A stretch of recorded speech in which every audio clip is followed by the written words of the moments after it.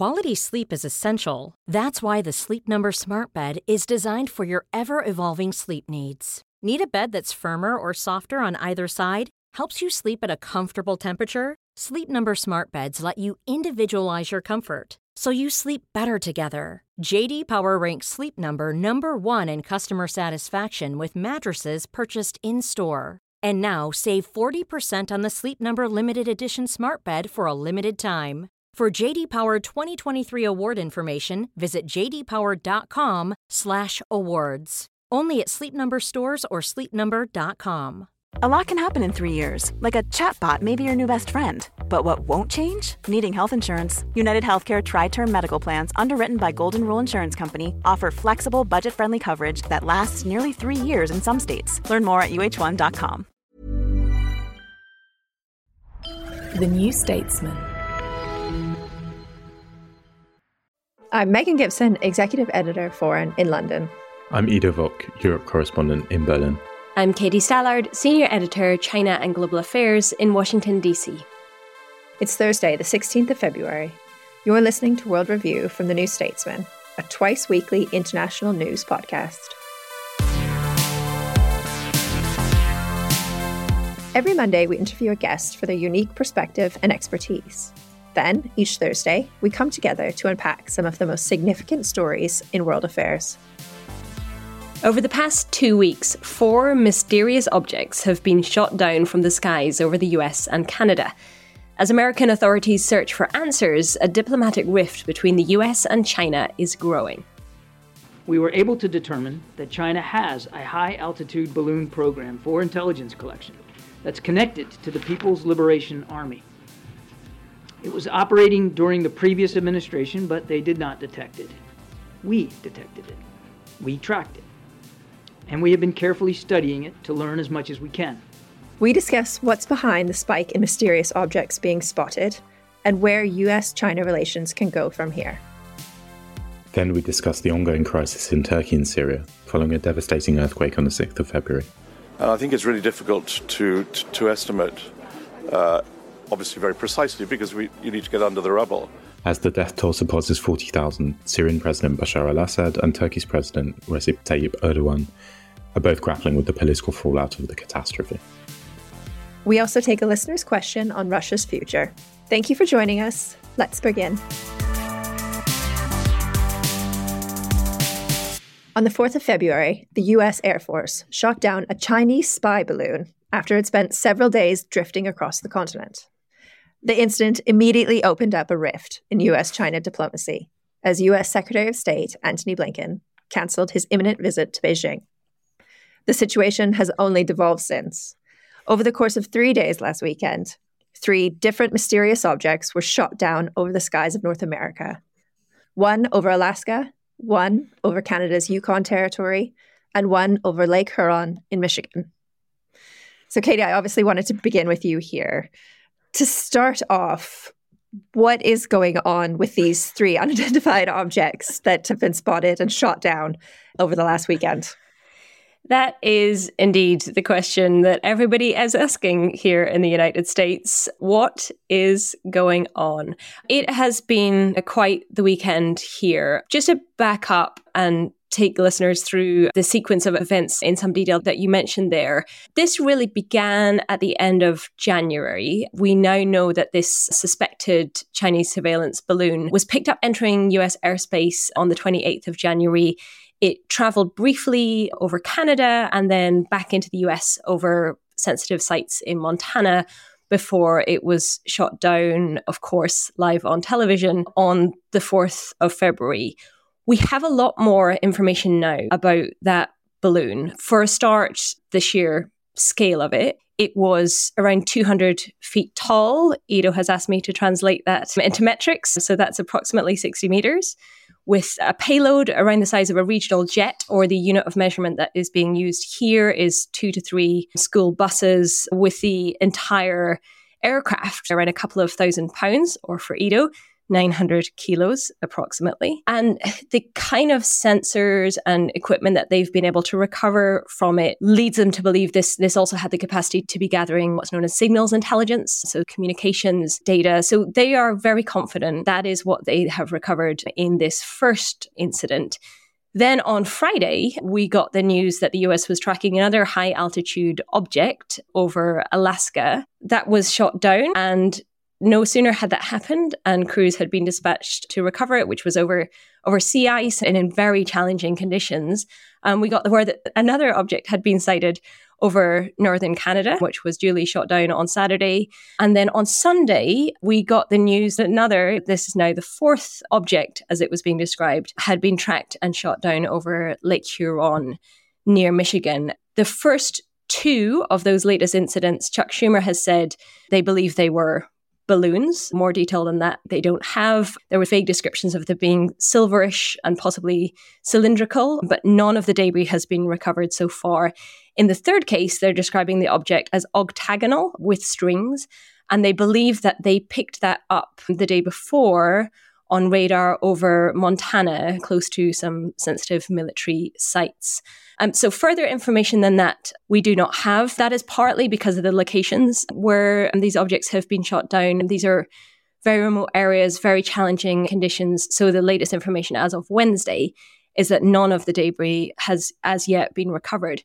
So there is no evidence, perhaps inevitably, that this is linked to the first case. There is also no evidence, and it sounds ridiculous, but this is genuinely part of the conversation here. The White House had to issue a denial on Monday that there was any evidence that this was alien or extraterrestrial activity. So one of the possible answers for why we're now seeing so many objects shot down is that after that first suspected Chinese spy balloon, NORAD adjusted its sensors. So it effectively opened up the parameters of the radars and the sensors that are looking at the airspace over North America, which had previously been focused much more so on fast-moving objects like missiles and aircraft, the sort of things that you would want to be tracking, to be able to look at these much more slower-moving and higher altitude objects. So they are actively looking for exactly this sort of thing, and that might explain why they are now finding them. And we just don't know at this point. Is there a perfectly innocuous, benign explanation? Could these be research projects? Could these be from a company? Could these be from an adversarial state? So we just don't know. And inevitably, that lack of information is fueling what was already, frankly, a pretty febrile atmosphere here in Washington.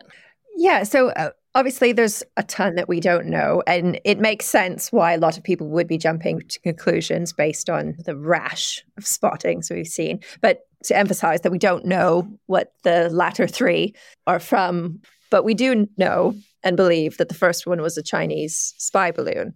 So I wanted to ask you, what is the state of US-China relations at the moment, and where does it seem to be heading?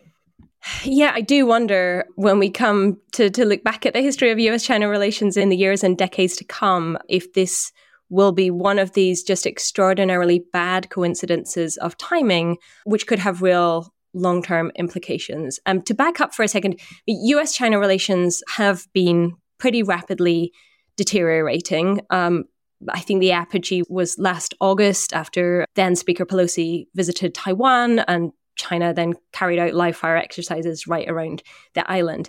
We saw efforts in November when the US President Joe Biden met with the Chinese leader Xi Jinping on the sidelines of the G20 summit in Bali and talked about wanting to stabilize relations between them.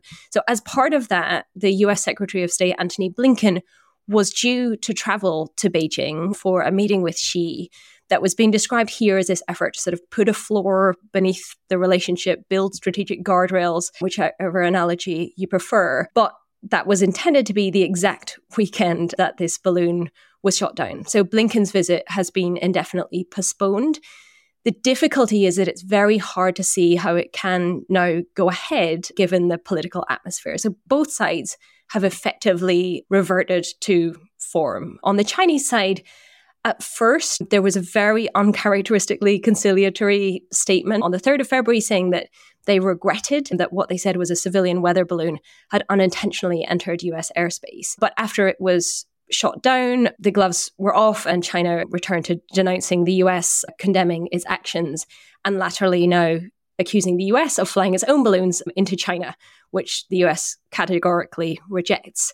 Here on the US side, I think the thing the balloon really did was just to translate this otherwise quite abstract sense of this idea of a threat from China into this tangible, concrete, 200 foot tall, I can't remember the metric conversion, I'm sorry, giant spy balloon floating over the US that Americans could look up and see. So that has really helped to make concrete the debate about China here. And that has really fueled what was already politics here, it's an understatement to say, is very bitterly divided.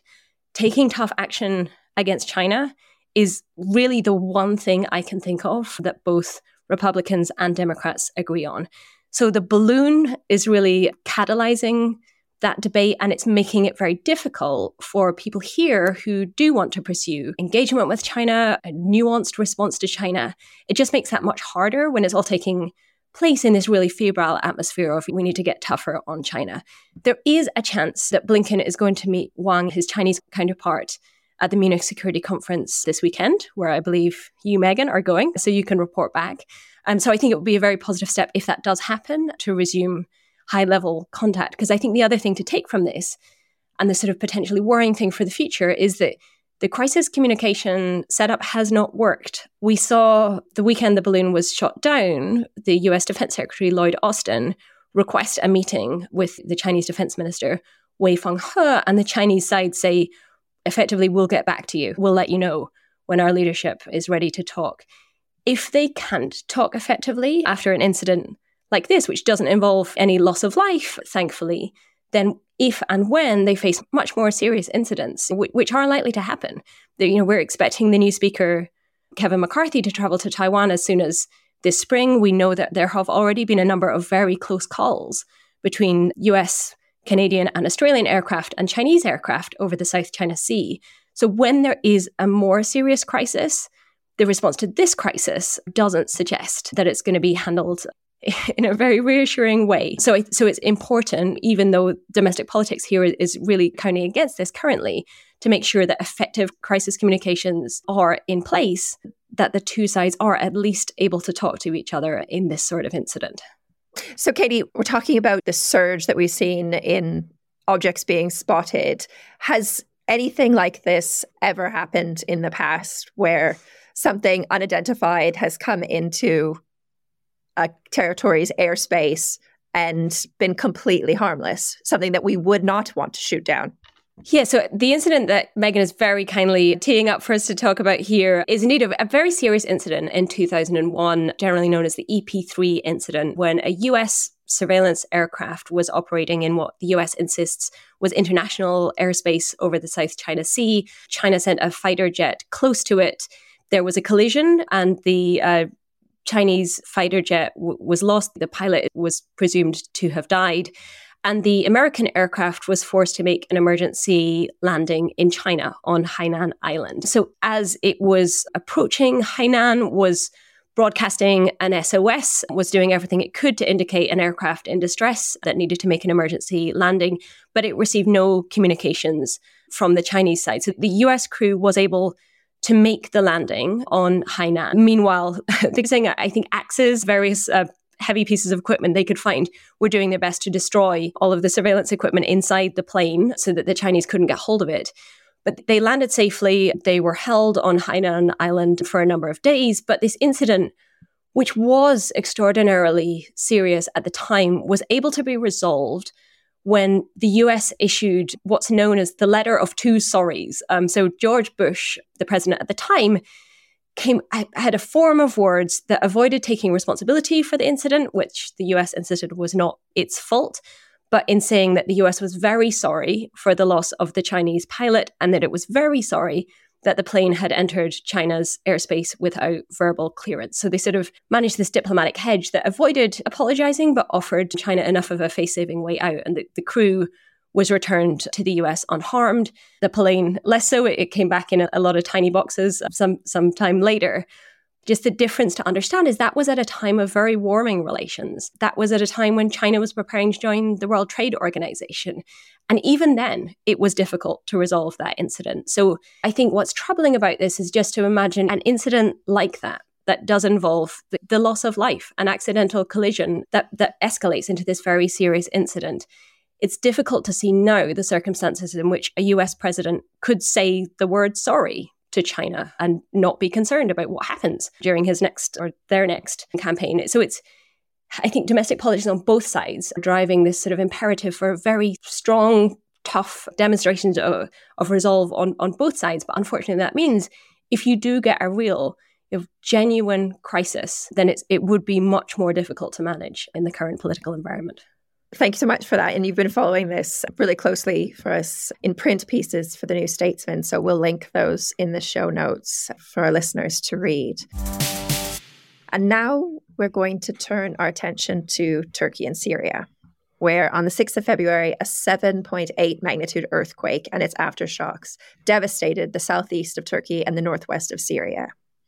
At the time of recording, the death toll has now surpassed 41,000. It's been called the disaster of the century. Turkish authorities' relief response has been poorly coordinated, with major delays.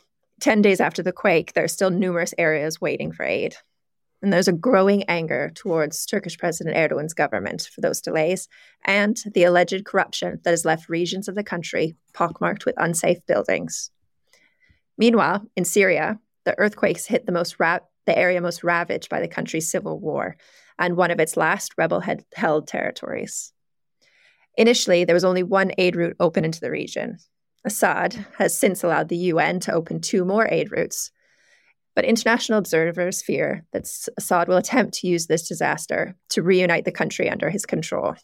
So, I know there's a ton to unpack with this disaster, but 10 days out from the earthquake, it's already clear that this disaster has really shaken Turkey's President Erdogan.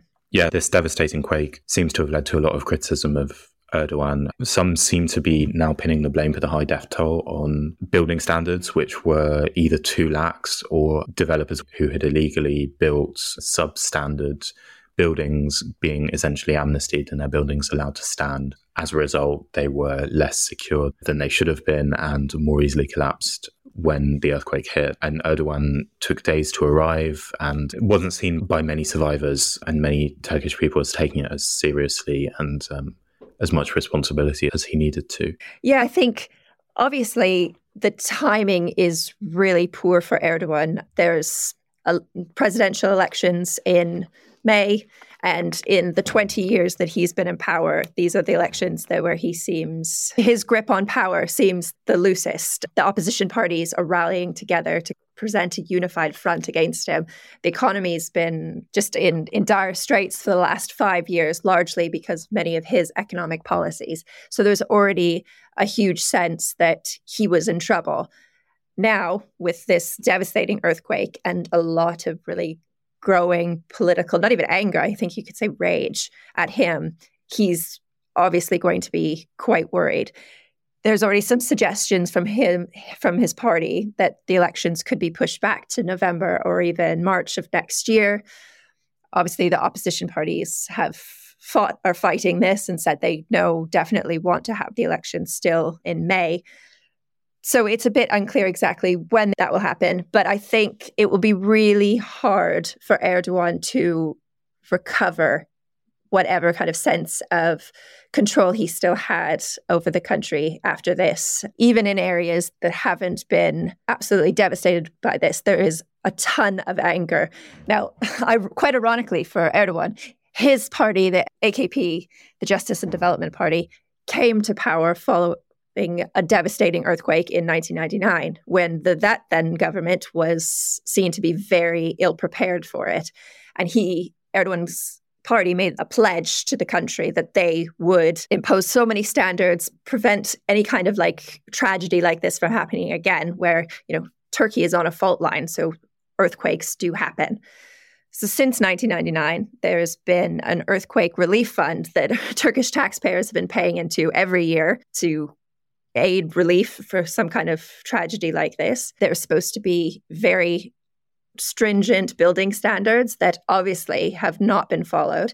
There's the boom of construction that's happened, lots of it in the southeast where this earthquake hit, has seen a boom of construction, lots of developers that are close with Erdogan's party and have been widely known just to not follow rigorous building standards. And now we're seeing the actual fallout of that. So it is just really interesting that the very thing that helped propel Erdogan to power could be his undoing, and that after literally decades now of his rule, he's just mismanaged the country so clearly. But Katie, I also wanted to bring you in here because it's not just Erdogan who is dealing with the political aftermath of the earthquake. So obviously the region that's been hit in Syria is a rebel-held area. And in the past, even before the earthquake, there was only one route crossing over the border into this area that the UN could access. I wondered if you could come in here a little bit and talk about why there was only that one route and what Russia and China's role in that has been. So you would hope that there were some situations that are just so clearly humanitarian tragedies that it would provoke a response that is on the scale of this tragedy. And you might hope that normal sort of cynical geopolitics could be suspended in cases like these, and you would be wrong. What we have seen happen since the earthquake is these really urgent pleas from various parts of the UN, the Secretary General himself describing the need to open more border crossings as a very clear humanitarian case. The US Ambassador to the UN, Linda Thomas-Greenfield, saying really urgently, right now, every hour matters. And yet the response from Russia, which is a permanent member of the UN Security Council, as is China, was that the single border crossing was sufficient. So I think this is just the latest example of what is really a pretty well-established pattern at this point of just the inability of the UN Security Council to respond to even what is clearly here, a humanitarian disaster caused by a natural disaster, caused by an earthquake. I should say that I believe Syria has since agreed to open 2 more crossings for humanitarian aid, but it's just this really clear and quite depressing example of what has now become, as I say, a pretty well-established pattern of the Security Council being unable to act and to agree even on these very clear-cut humanitarian issues. And lest it seem that we give Assad any credit, he did wait more than a week to allow the 2 routes open, and they are only open for the next 3 months. We should also say that even in the places where aid is being delivered, there are widespread reports of Syrian soldiers stealing aid and harassing aid workers and things like that. So it's not as if Assad has now become the good guy and is doing what is necessary. Clearly, there are so many problems involved in the actual distribution of aid in regime-held areas. Yeah, I think it really goes to Katie's point as well, that we would like to imagine that in times of humanitarian disaster and natural disaster, that there would be some kind of humane response from even the most corrupt, authoritarian or outright dictators. But that is obviously not the case. And we've seen political actions, past and present, really exacerbate what's already been just a devastating tragedy. So yeah, it's just an incredibly sad story. And I think the political fallout will continue for months, if not years after this. But we've also run a couple of really good pieces on this. Ece Temel-Karahan, a friend of the podcast, a really excellent Turkish writer, she wrote a very good piece on Erdogan. We'll link to that in the show notes. And Lise Doucet has also written a dispatch on the ground. Wherever you are in the world, if you're interested in global affairs, you can subscribe to The New Statesman in digital, in print, or both from as little as £1 a week.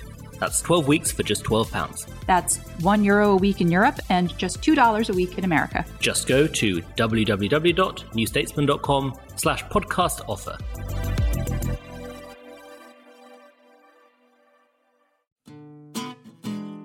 Hi, I'm Anoush, and I host the New Statesman podcast. Twice a week, we get under the skin of Westminster to help understand what's going on and what's going to happen next. We interview politicians, policymakers, and people on the front line to get you the full story behind the headlines. Plus, hear from our award-winning editorial team, including political editor Andrew Marr, to get to the bottom of what on earth is happening. Listen to the New Statesman podcast. You can subscribe now wherever you get your podcasts.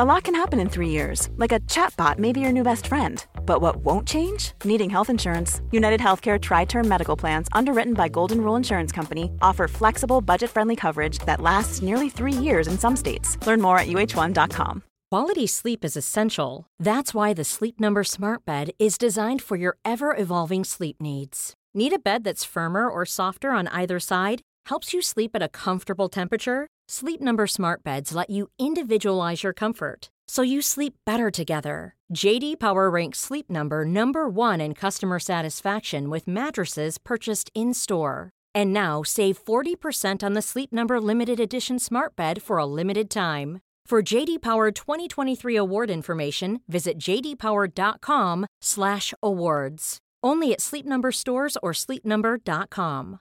This is Paige, the co-host of Giggly Squad, and I want to tell you about a company that I've been loving, Olive & June. Olive & June gives you everything that you need for a salon-quality manicure in one box. And if you break it down, it really comes out to $2 a manicure, which is absolutely insane. It's also so easy to get salon-worthy nails at home with Olive & June. The difference between how your nails used to look when you did them yourself and now with the Mani system is a complete game changer. The best thing about Olive & June, too, is it's a quick dry. Dries in about 1 minute, lasts for 5 days, and full coverage in up to 1 to 2 coats. Visit oliveandjune.com/perfectmani20 for 20% off your first system. That's oliveandjune.com/perfectmani20 for 20% off your first system.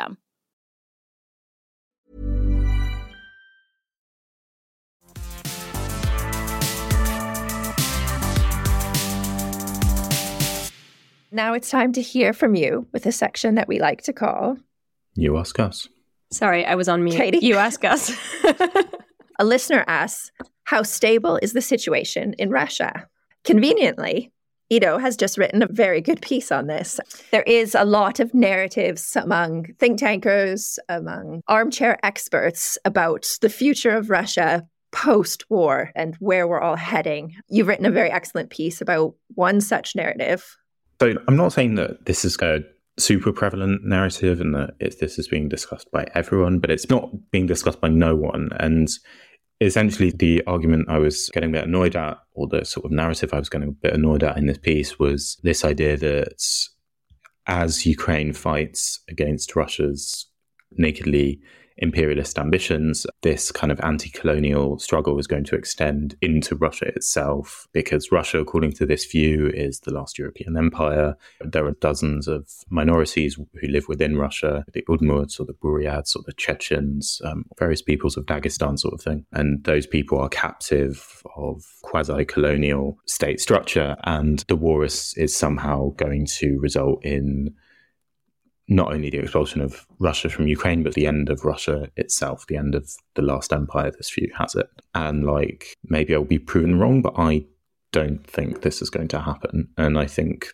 it is being discussed with sort of more seriousness than it deserves. And there are a couple of reasons that I think this. The first is that people posit this as the continuation of the collapse of the Soviet Union, when one country became 15. And in the same way as 15 or at least 14 different peoples were able to liberate themselves from the Soviet yoke when the Soviet Union fell, then there's several dozen more peoples who are currently, as this view has it, imprisoned within the structures of the Russian Federation will do the same. But this parallel is really very misleading. The main reason for that is that the republics of Russia don't have a right to secession like the Soviet republics did in theory, and literal books have been written on this, but essentially, the 15 republics of the Soviet Union had a formal right to succeed, which they never used before the end of the 1980s because it was a formal right, and in reality, power was obviously centralized in the center, but formally, because the Soviets had to say that the new state, which mapped very largely onto the border of the Russian Empire, was no longer an empire, but a voluntary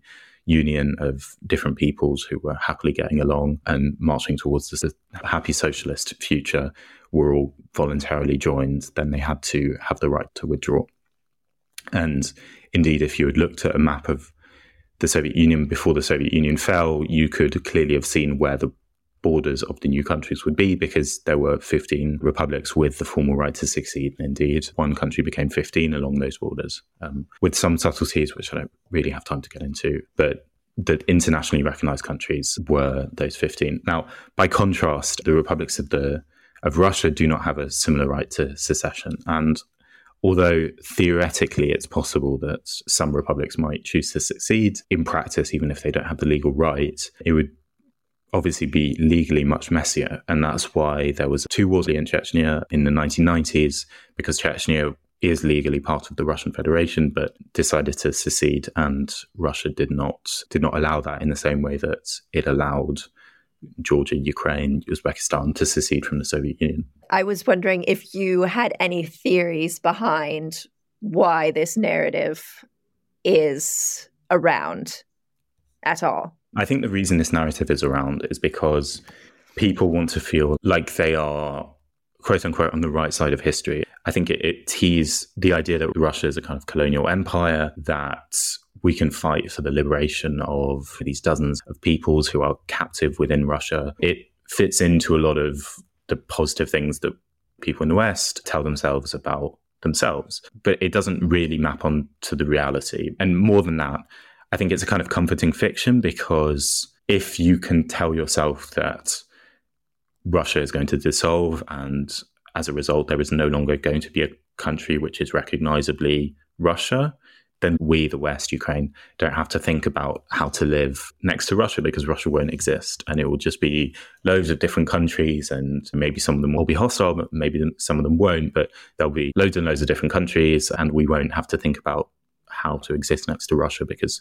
Russia won't exist. And it's a kind of, I think, comforting fiction. And like, none of this is to say necessarily that that there aren't problems with the way that minorities are treated in Russia. There are plenty and plenty of examples of how badly minorities are treated in Russia. The autonomy that regions in federal subjects supposedly enjoy has been steadily eroded over the past 20 years, especially since Putin came to power. Minority languages, the kind of funding and the place for them has been steadily diminished. Minorities have been sent in disproportionate numbers to as part of soldiers to die in Ukraine, or all these sorts of things. But from that to imagining that there are widespread independence movements in Russia is, I think, a stretch. Can I just add to Ido's excellent points? I think there is a parallel with the discourse around, is Putin dying? There is this sort of desire to find a solution that I think leads to this sort of strain of thinking of, wouldn't it be nice if this problem just magically disappeared? If Russia in its current form ceased to exist and Putin in his current form ceased to exist. But number one, that is not a basis for a strategy. And number two, that would just lead to a whole host of new, different problems. Yeah, I don't think it is as neat a solution as those who are pushing for it might suggest. I don't want to pretend that if you gave me a blank map of the world and you asked me to draw borders that mapped perfectly onto the distribution of different peoples in the world, that I or anyone else would draw a country called Russia in the exact same borders as Russia today. I wouldn't. And I wouldn't necessarily put Buryats together with Tatars, together with like Slavs in Moscow or wherever, Chelyabinsk or whatever. But equally, I probably wouldn't draw India or the UK, or I wouldn't give French Guiana to France or China, or like the reason there is an international order which like the West has committed itself to defending, not least in Ukraine, that says that we don't change borders willy-nilly, is because deciding that such and such an area isn't rightfully part of such and such a sovereign state, if it's internationally recognized as such, is a bad way of organizing international relations. It was done quite a lot before the Second World War and during the Second World War, saying such and such a people aren't rightfully part of this sovereign state and this external power needs to fix this state of affairs. That's a bad way of organizing international relations. And we don't want to go back to that system. And if, the minorities of Russia or any kind of particular republic in Russia feels that there is absolutely no option but secession, should be an option open to them, but within the kind of constitutional framework, within some kind of legal arranged order. It's not for us as outsiders to go and point to a particular place in another sovereign state and say that is not rightfully part of that sovereign state, because that way be monsters. Thanks to all of you who sent in your questions. Listeners, you can send yours in at newstatesman.com/youaskus or by tweeting at us. That's all the time we have for today. Join us on Monday for a roundtable discussion on the 1-year anniversary of the war in Ukraine. I'll be joined by Jeremy Cliff, Maria Romanenko, and Mark Galeotti for a discussion about the year that changed everything for Ukraine and the world. If you're a regular World Review listener and haven't already subscribed, please do. Please also rate us 5 stars and leave us a very good review. It really does help. Our producer today has been Maeve Robson. Thank you for listening, and until next time.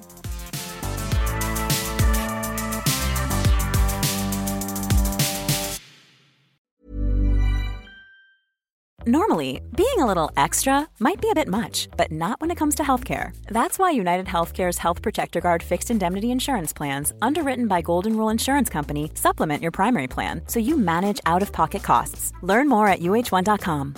Trust in politics is broken, so can we get UK politics working again? That was the last time we were happy.